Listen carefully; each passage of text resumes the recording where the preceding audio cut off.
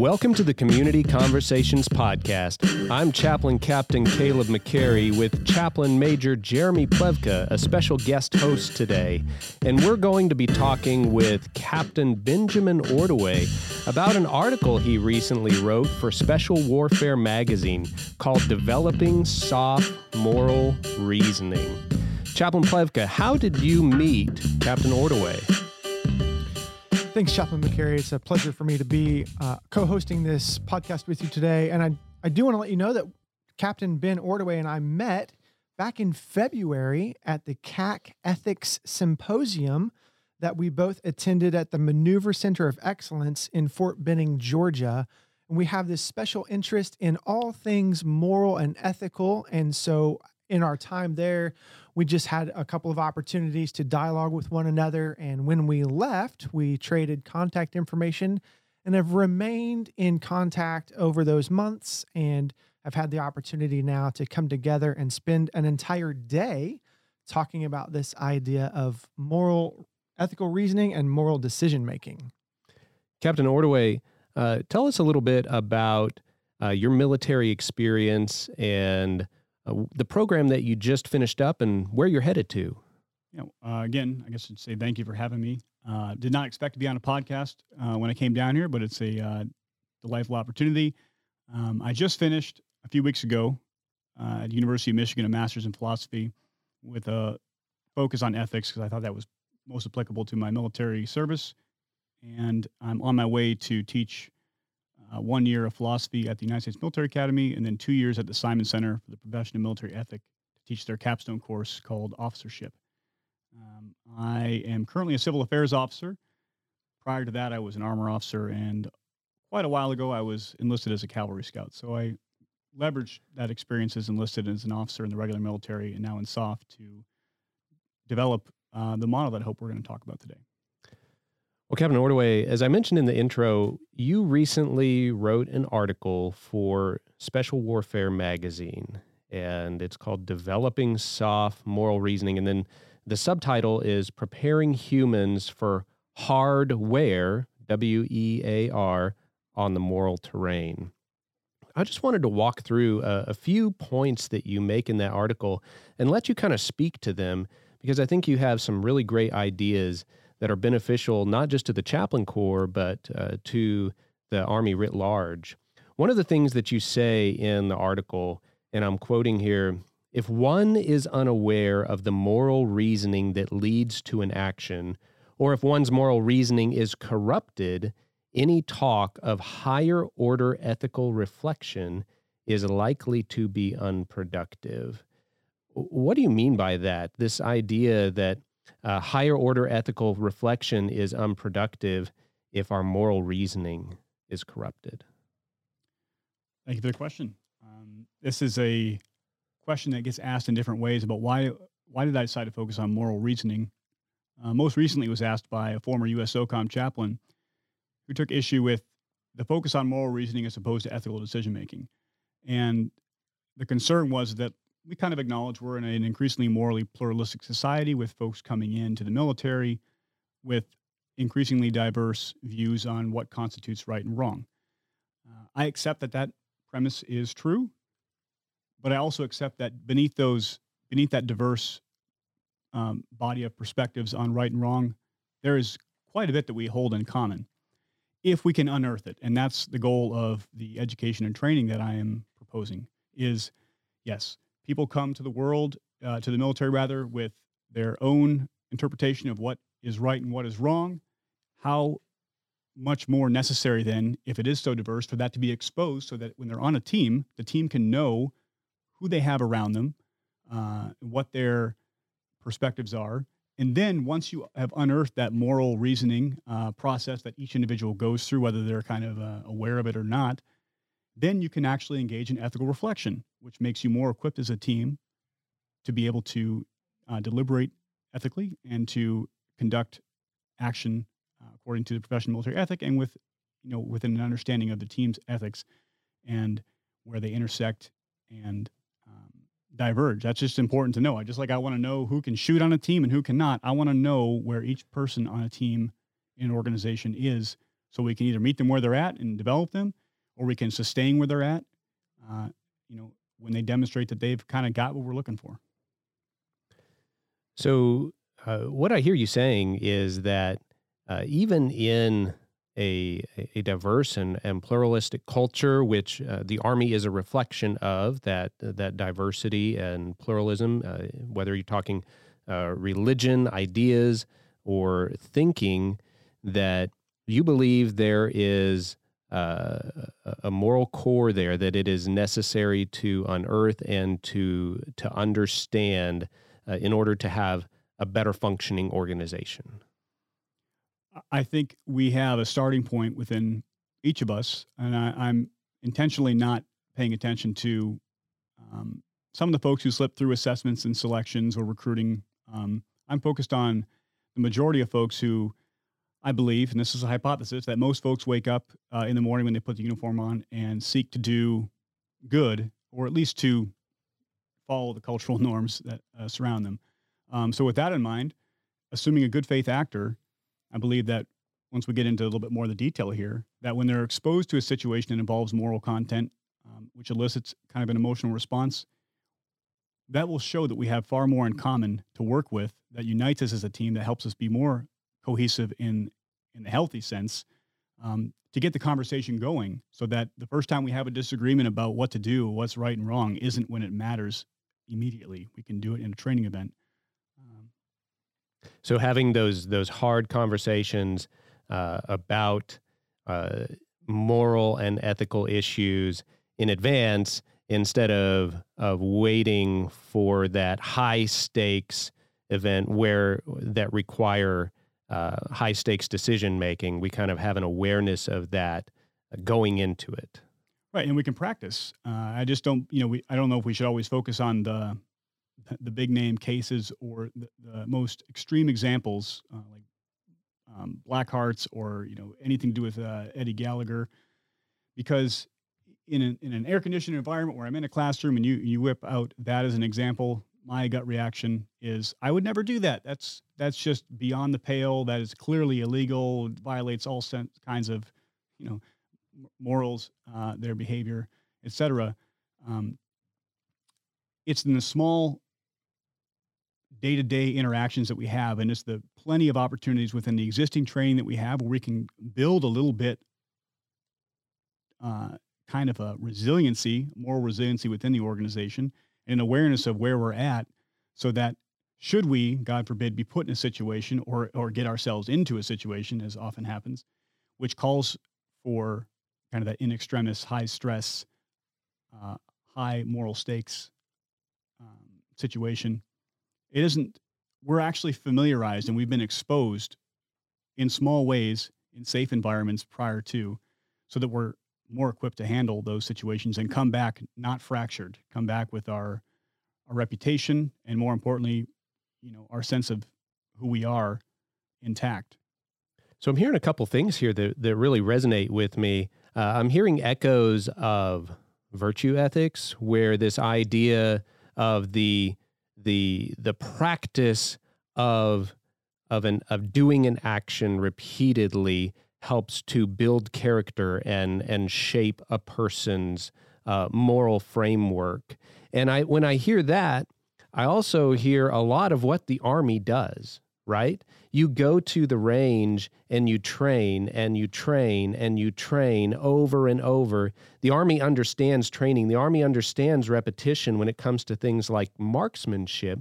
But it sounds like you're saying that's a critical thing when it comes to character development as well, is the practice of doing the right thing, making the right decision over and over in the small things, so that when it is on the line, we can make the hard decision when it counts. That's precise. I wish you should come teach the class for me. This is my opinion, based on my experience as enlisted, regular military, regular Army, and within the special operations community, that I believe that commanders actually care about kind of the moral foundations within their organization and the ability of service members to make the right calls according to the professional military ethic. I believe that's true. I think that this domain is kind of relegated to it's nice to get to if we have time. It is, of course, it's important, but you can tell really what's important based on where it falls on a training calendar. And if it falls on an LPD during a lunch break, that kind of gives you an indicator of the importance of it. However, we do not do that with any other training that we hold valuable. Like I don't go to a voluntary LPD on how to shoot my weapon, because that is a fundamental aspect of being, an infantryman, for example. I did not learn about how to drive an Abrams on PowerPoint. Therefore, this is more fundamental than those. Shoot, move, communicate. This is what guides you in when to shoot, how to communicate, where to move, why to move. And that's something I'm trying to kind of motivate, is this comes before all of the equipment, all of the training that you already are providing a soldier. This should be as equally important as that other training. And I don't think anything I'm proposing is actually going to disrupt the training calendar or to get in the way of, it's going to require more resources. I think that, to your point about practice and persistent practice, is that you already have a training calendar that offers myriad opportunities to elicit an emotional response that has a moral component to it, that it's already there. You just need to look for it and accentuate it. And you train, you already mentioned, you go to the range and the range and the range. Well, as a soldier, as a specialist, I did not appreciate being at the range day in and day out with my body armor on at Fort Bragg, just sweating, wondering why I couldn't take it off in the break area, for example. Well, I made sense when I was in Iraq, and we could not take our body armor off, and I had to shoot under various conditions. There is an opportunity at each time we are at the range to practice this as well, this moral reasoning and ethical decision-making, so where we don't have to worry about taking away a lunch break down the road. You can practice it as you're practicing those other mental tasks. So I'm a commander, and you referenced this in your article a little bit. Why can't I just assume that the soldiers who are coming into my unit have a fairly robust moral formation? Why shouldn't I just assume that? I mean, they're coming in, they've been raised up in whatever their background is. They've gone through basic training, AIT or whatever, more advanced if you're talking about the soft world, which you reference in your article. Why can't I just assume that they're coming to me very well morally formed individuals? Again, this is an opinion. I do not remember in any of my various military experiences being specifically and explicitly assessed, evaluated, coached even. It was very personality dependent who engaged in kind of this domain with me about, hey, this is what you need to do when you're there. I wouldn't recommend this based on my experience. I regret X, Y, Z. There's no, to my understanding, and I hope I'm wrong, but there doesn't seem to be a systematic approach to this throughout a service member's tenure in the military. And even if the regular military, to some extent, we do inculcate the Army values, for example. There are blocks of instruction at basic. We know this. I went to West Point. West Point does have a significant focus on character development.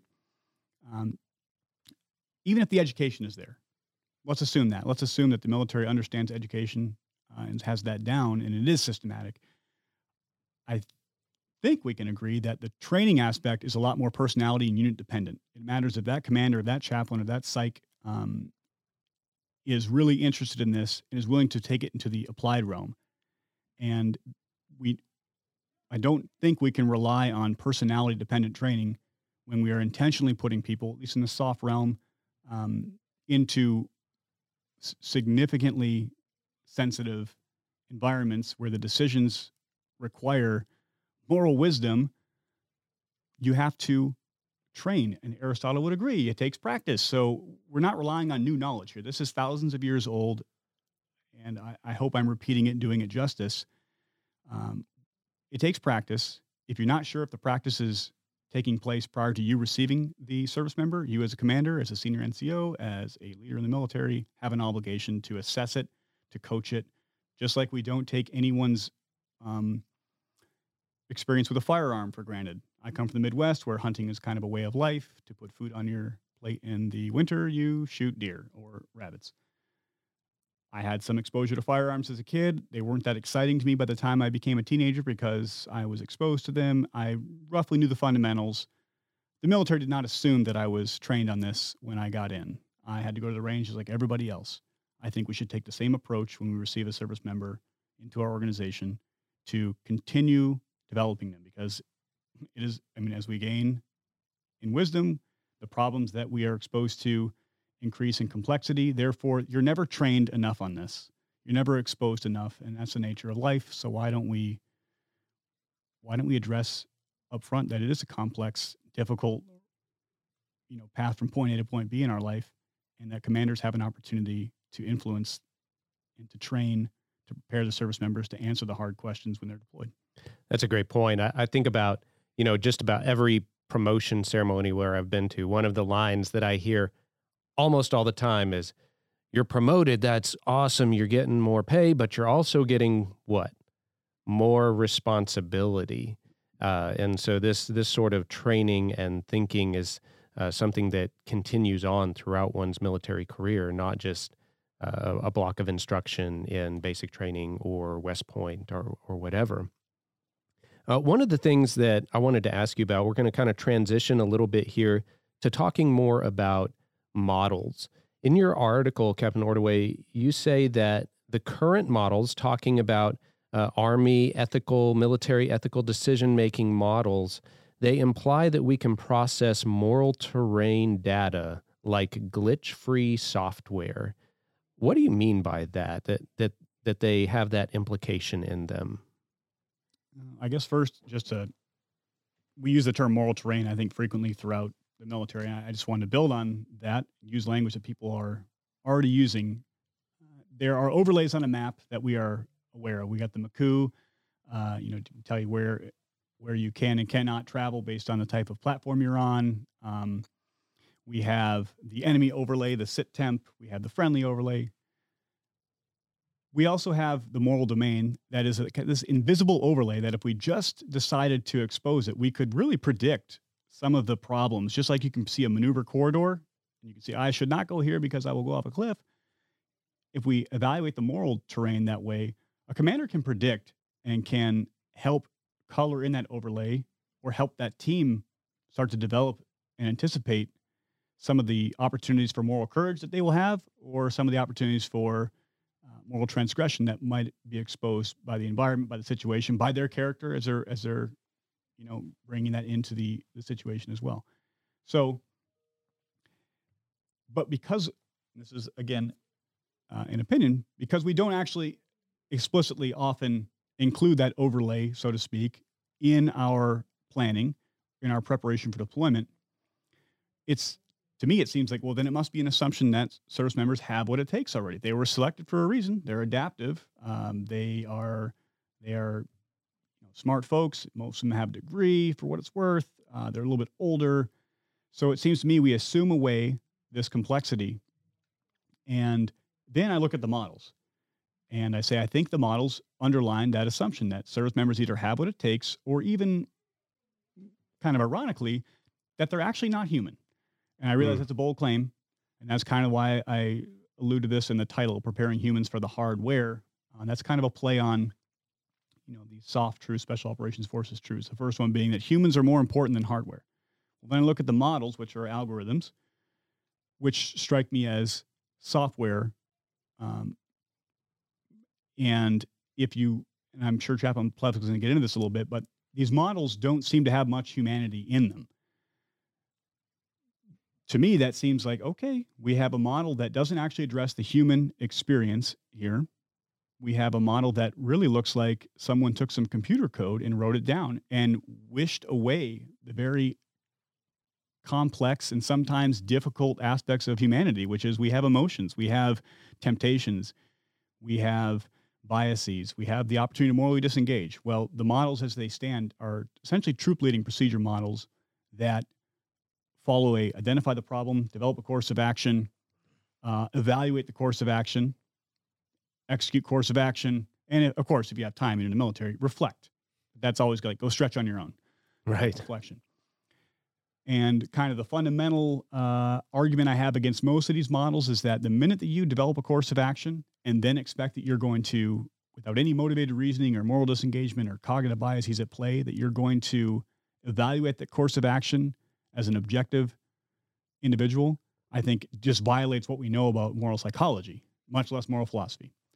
And I think there's some room to improve on the models as they currently stand. So you have come up with some ideas on how we can approve or models that we can incorporate. And so I want to throw this over to Chaplain Plevka. One of the things that you say in your article is operational units must explicitly incorporate ethics education into field training. It is only through connecting new knowledge with practice in an applied environment that we may realize and improve our moral reasoning. Chaplain Plevka is the ethicist at the U.S. Army Institute for Religious Leadership and has some insight on the current ethical systems that are being taught. And we want to have a little dialogue about that here. Yeah, so I would just want to play off of what Captain Ordway is addressing and talking about, and this computerization of ethical thinking and moral reasoning that we use. And as my instruction happens through the Chibolic course as well as the C4 course, I introduce the students to the ethical moral reasoning model, the ethical reasoning Army design methodology model, as well as the joint ethics regulation model. And then we spend a little bit of time talking about the ethical triangle that's been put together by Jack Kim. And in looking at those models, one of the things that I have discerned is that we're doing a fairly decent job at the institutionalization of instruction. So we've got it into our program of instruction. We put together beautifully done PowerPoint presentations, and we've got great facilitation.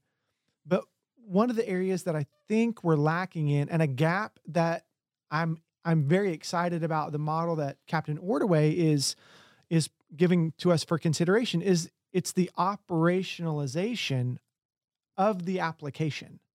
So it's taking the application of the human aspect of things before we get into the model, before we get into any of the models, and looking at how the human dimension begins to affect the way in which we navigate through the linear models. So for instance, without fail, every time I show one of these models to the students, hands go up immediately and they go, "Hey, these are great models. Where's the you are here symbol?" Right? Some of them look like a map. And I'm like, that's a great question. And now with this model that Captain Ordway is bringing to our awareness, we have a "you are here" sticker on the models, and it's not on the model itself. It's the pointing the fingers back at you, going, "Okay, you are here. How are you experiencing? What is your emotive state? What is the physiological things that are happening before we go into a James Drest or a Rushworth Kidder model? What's going on?" And we need to be aware of that so that when we start making these courses of actions, we're not allowing biases to show up. And I think that's the intersection between some of the work that Captain Ordway is doing can come alongside and enhance what we're already doing. So Captain Ordway, with that in mind, if there's something that I need to be considering before launching into one of these models, based on what you have been studying, researching, writing about, what is it that I need to be looking at in myself to make sure that I'm going about this decision-making process in the best way possible? Well, I would say the Army design methodology, which we're not really exposed to until we're majors, despite the fact that I softly deploy frequently as a captain. The Army design methodology hints at this pretty directly, like the first or second page, where it says explicitly, don't pretend you actually know what this problem is. The problem before is the problem that, like, the situation presents. And I accept that as true. I think it was Einstein who said that if I only had an hour to solve some catastrophic problem, I'd spend the first 59 minutes defining the problem. We may not have an hour, we may not be able to dedicate that percentage toward defining the problem, but I like what it's getting at, which is saying that you are one individual, probably in a complex situation, complicated situation, a lot of parts and difficulty in understanding how those parts maybe fit together. You wouldn't be in a emotionally activating situation if you were completely familiar with it. It would be a known thing. So if you're emotionally activated, you feel like there's an element of your character on the line. My first inclination is that these models that we're currently talking about, that Chaplain Plevka talked about, where it's a recognize the problem, develop a course of action, execute, or evaluate, then execute, those are not actually the first steps. What you need to answer your question, I hope, is to realize, like, wait a minute, I am a human being. I am not necessarily, right now anyway, not a piece of software. Elon Musk might change that in the next 10 years. I don't know. Is that I have an emotional response and a physiological response to something that is occurring around me, something that's happened to me, something that I put myself in. And I need to evaluate or retain, to use a military term, retain those emotions and investigate them. Welcome introspection, be not afraid, And then those emotions, this is the hypothesis here. And I think this is where I try to get a wider target audience, because I understand that not everyone is going to entertain a theological perspective on, right and wrong. We don't have to. That's fine. We all have emotions. We all are human beings. And if before we jump into action, which is what many of these models push us toward, is embrace the fact that you're a human being for a minute, listen to your emotions, don't necessarily follow them, don't necessarily neglect them, but listen to them and see if there is something in your emotional and physiological response that is picking up on some cue in your environment about what possibly your maybe moral obligations are. You might be angry about something. Don't just fly off the handle and, lash out at someone. And don't completely hide that anger or be, passive about it. Try to inspect it and see what is going on. Why are you angry? You might be angry because it's a sense of injustice. Okay, now we're working with something that we can actually get around. Some obligation, some moral duty, rather, might be in conflict with another. And this is where, there is some correlation between the standard models with James Rest and Rushworth Kidder. Is there might be an understanding that your emotions are actually the ones informing you as to what the conflict is. That's useful information, in my mind anyway. And you can't really get at that with those models because it's not even part of the conversation. So I guess to try to condense this really long answer into something that's short is, don't rush away from your humanity when you're making a decision that involves significant moral content. Embrace the fact that you're a human, and that is an extreme advantage, in my opinion, over a piece of software. Yeah, that's really good. Thank you, Captain Ordway. And this is what I have noticed in my opportunities to facilitate this conversation with the students I have access to, or have access to me, rather, is one of the things that I have done inadvertently is we have taken this idea of moral reasoning and ethical decision making, and we have put it into a sterile environment. We have disengaged from humanity. We've divorced ourselves from emotion. We are devoid of any stressful ambiguity that we might find in a combat operation, and we ask students to engage in what would you do in an environment that does not inhibit the feeling, the emotion, the passion that one might experience if they are in a combat or a simulated combat operation. And what we would like to do is get the student to see in a classroom setting how this might look, but then to experience it in a simulated situation, for instance, a capstone environment for Chibolik, to then recognize those feelings and not discount them or push them away or marginalize them, but use those as a framework to then go into some of these decision-making apparatuses that we would call a model. And this is the connective tissue between what Captain Ordway's work is doing and illuminating ways in which we might be able to do this. Is there other ways? Sure. But this is a way that is now coming to the fore that allows us the opportunity to begin to see ways that we might be able to get after taking intellectual and turning it into operational, so that we don't end up with those books on the library shelf of things we should not have done. Right.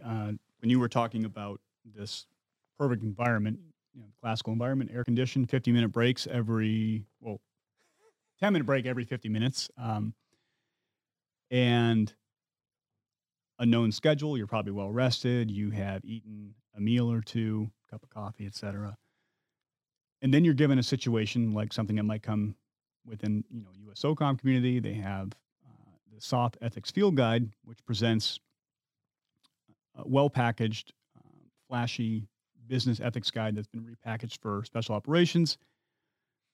Dilemmas that are abstract that involve other people, and they're well written. I think it's a good starting point, but it gets at a problem that you just mentioned, which is I can be very ethical in the abstract, especially if I'm well rested, especially if the situation doesn't elicit any emotion response. There's no stress response. I'm frankly not even in the situation. I am on high evaluating it from afar, and I have no relationship with the actors in this. And even though if they're real people and this is a real story, well-written case study, I still am not them. So I can pass judgment and I can tell you what I might do, and even worse, I might believe it. Because if I believe that I have now trained via this method, this traditional classroom case study method on moral reasoning, ethical decision-making, I'm more worried about the person who believes they're competent at this than I am with the cynic who walks away from this training realizing that this is kind of bogus. I don't feel like I really got much out of that. I think I can work with that person. It's the person who feels they're competent, because now if I feel I'm competent, I have no motivation to investigate further, to do some homework on my own, to improve myself, or to train.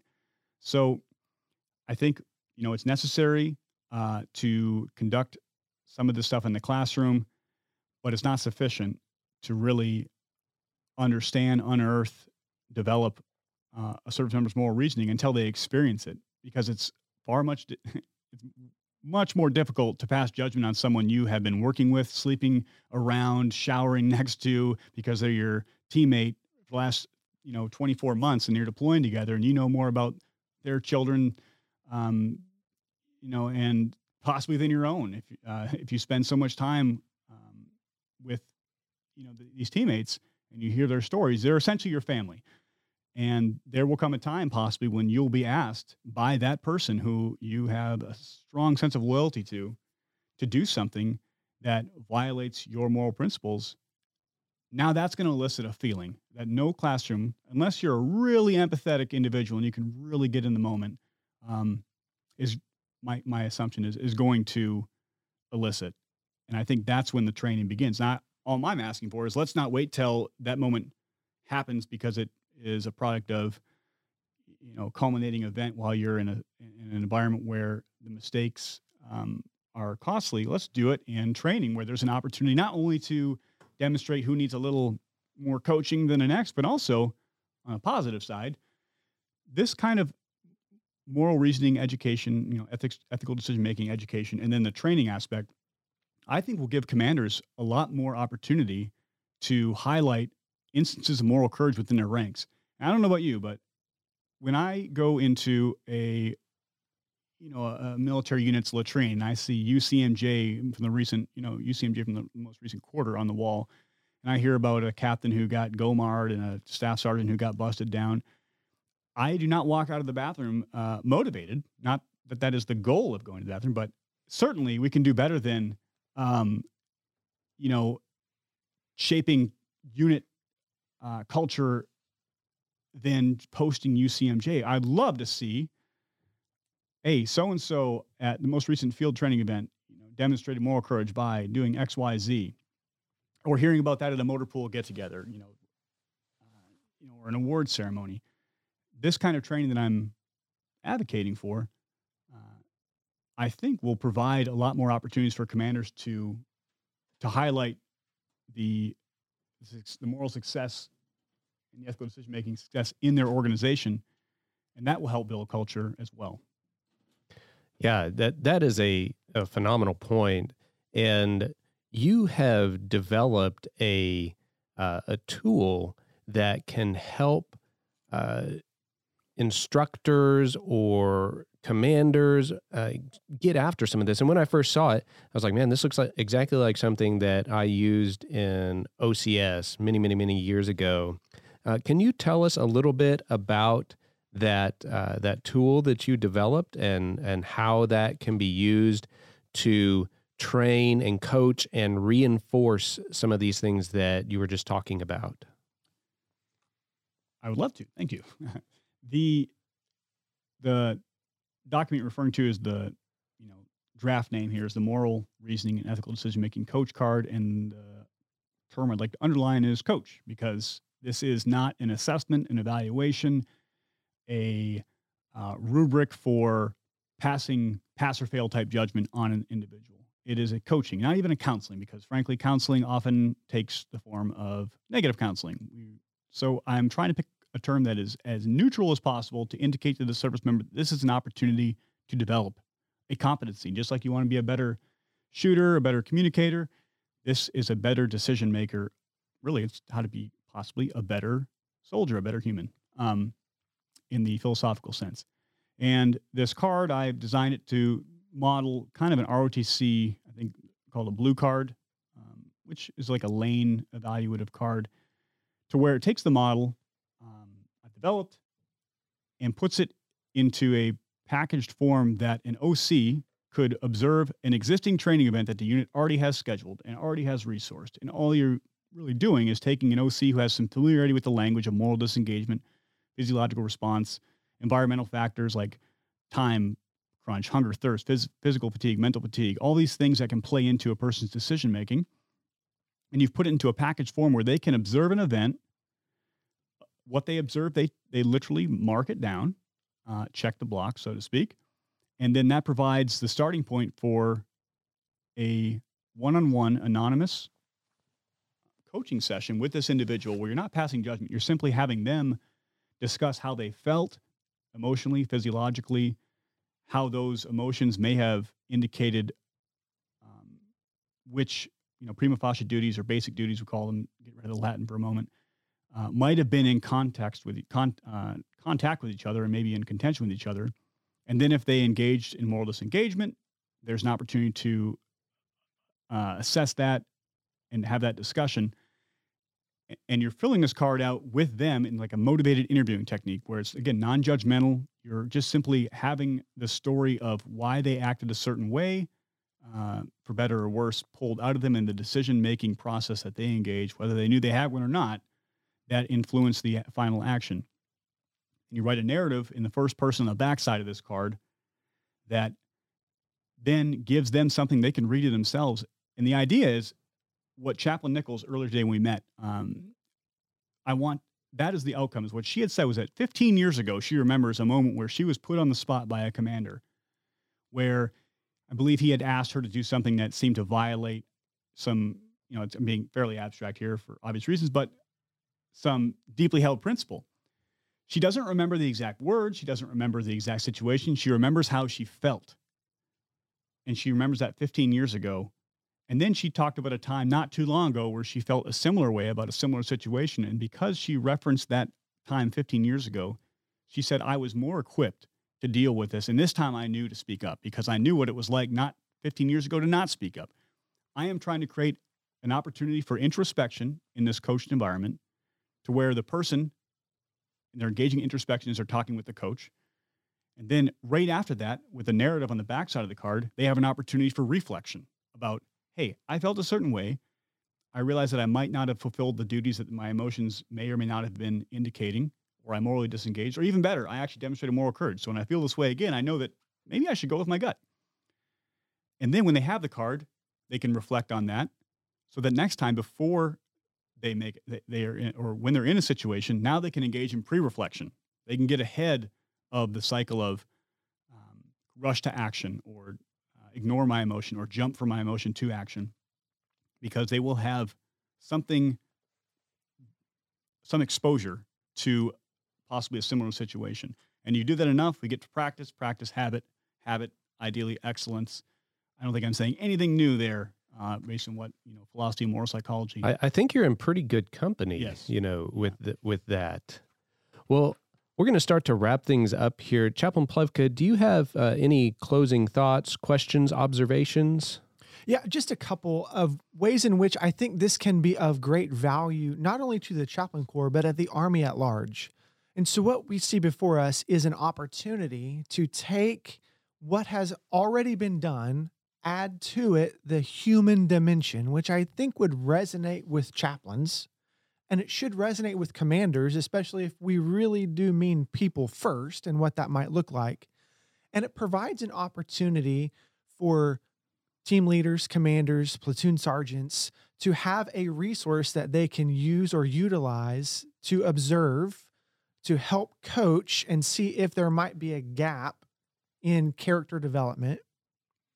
This also could be a resource or tool that a battalion chaplain might use as they're advising a commander and helping a commander navigate through a tricky situation that might need some closed door confidential communication, but gives them a resource where we can walk them through this dialogue, and then they can use that as they do some reflection before they make or adjudicate their decision. So there's cross-pollination, there's some collaboration across the spectrum of this being taught in the future to the students at West Point and being taught to the students at the Chaplain Corps. And we've got a generation of young chaplains coming up and a generation of young leaders coming up, and they meet together and they have this common language of understanding this idea of moral reasoning and ethical decision-making because of this card they're familiar with. And I think this is a great opportunity for us to begin to take the institutional domain, connect it to the operational domain, and find ways in which we can mutually support one another to get after the common good of an organization that is built on character, moral development, and use this as a tool for moral leadership, which I think is one of the things that we're supposed to be doing as chaplains. I think I read that somewhere. Well, Captain Ordway, thank you so much for your time today. I want to give you the opportunity to share some last words with us, and so appreciate you taking the time to sit down and record this. I texted Chaplain Plevka furiously the other day, and I was like, do you think he'd be willing to sit down and record a podcast? He said, hold on, let me ask. And so I was really excited when you were willing to do this. And I want to give you the last word here. Well, I don't want you to give me too much credit. My first question back was, is it audio only? So after that, I said, yes. Before I don't know what my final comments will be, but I do need to say thanks to the Institute of Religious Leadership for inviting me down. Really, what began as a quick conversation at Maneuver Center of Excellence has turned into, I've learned a lot from coming here and speaking with everyone who volunteered their time today for 2 hours to talk about moral reasoning and ethical decision-making. So thank you to the wider group there. And then I need to thank 1st Special Forces Command, of course, because they continue to support my agitation for improving ethics education and training. And they also funded the trip. So there is that. And I do appreciate the continued support from the command there. The last is something we talked about at lunch. I guess the last thing I would say, and I have a lot of empathy for this kind of question, but also some skepticism, is when invariably the question will come, let's say that a unit entertains this idea, they're willing to pilot it. The operational side is, hey, what's the return on investment here? And that is a hard question for me to answer in the short term, because one, we haven't really tried something like this, but also I get concerned that the question is so focused on military outcomes that we forget that at the end of the day, you have people in your formation who are not going to be in the military their entire life, and they're going to have to answer to themselves, their family members, for what they did and did not do in a variety of environments, garrison or otherwise. That seems to me enough of a motivating factor to go a little bit further in, possibly resourcing, dedicating some time towards this moral reasoning, ethical decision making. And I guess in the near term, my response would be like, look, this is not a nice to do thing. This is not extra icing on an already, built cake. When a service member is deployed, whether SOF or not, but especially in SOF, that's kind of the target audience for me, and they have a moral transgression, especially one that, makes the news, that does more than just damage the ability of that mission to get accomplished. It does more than harm relationships with partner forces, which are strategic. I'm actually concerned, and it also, in addition to that, I would think, and I have 2 young kids, but I imagine when they get to be of age to join the military, I'm going to be looking at like, what's the current culture of the military? What is acceptable? What is not?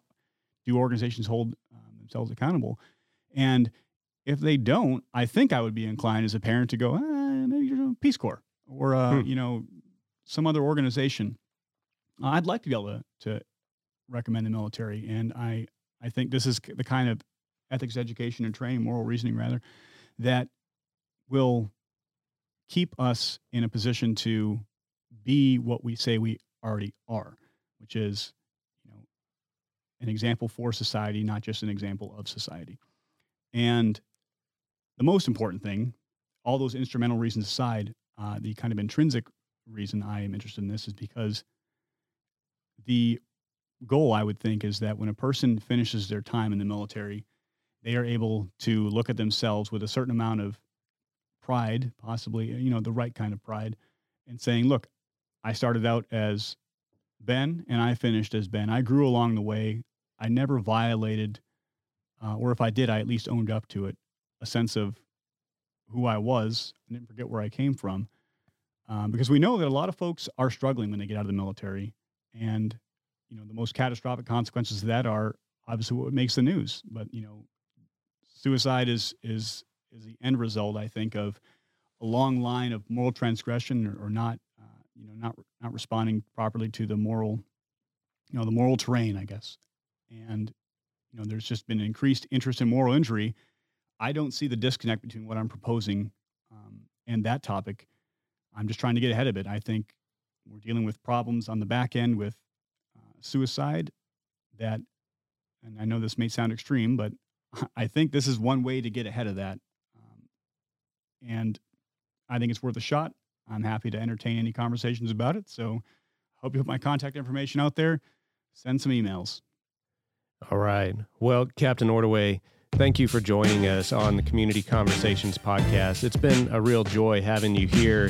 Now, I know you've been sitting here talking to a couple of ethics nerds, but I think what you shared has profound implications for anyone who's willing to entertain it.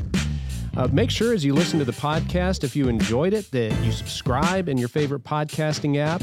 And while you're at it, leave us a rating or review, which helps other people discover this content. Thank you for listening, and join us again next time for another community conversation.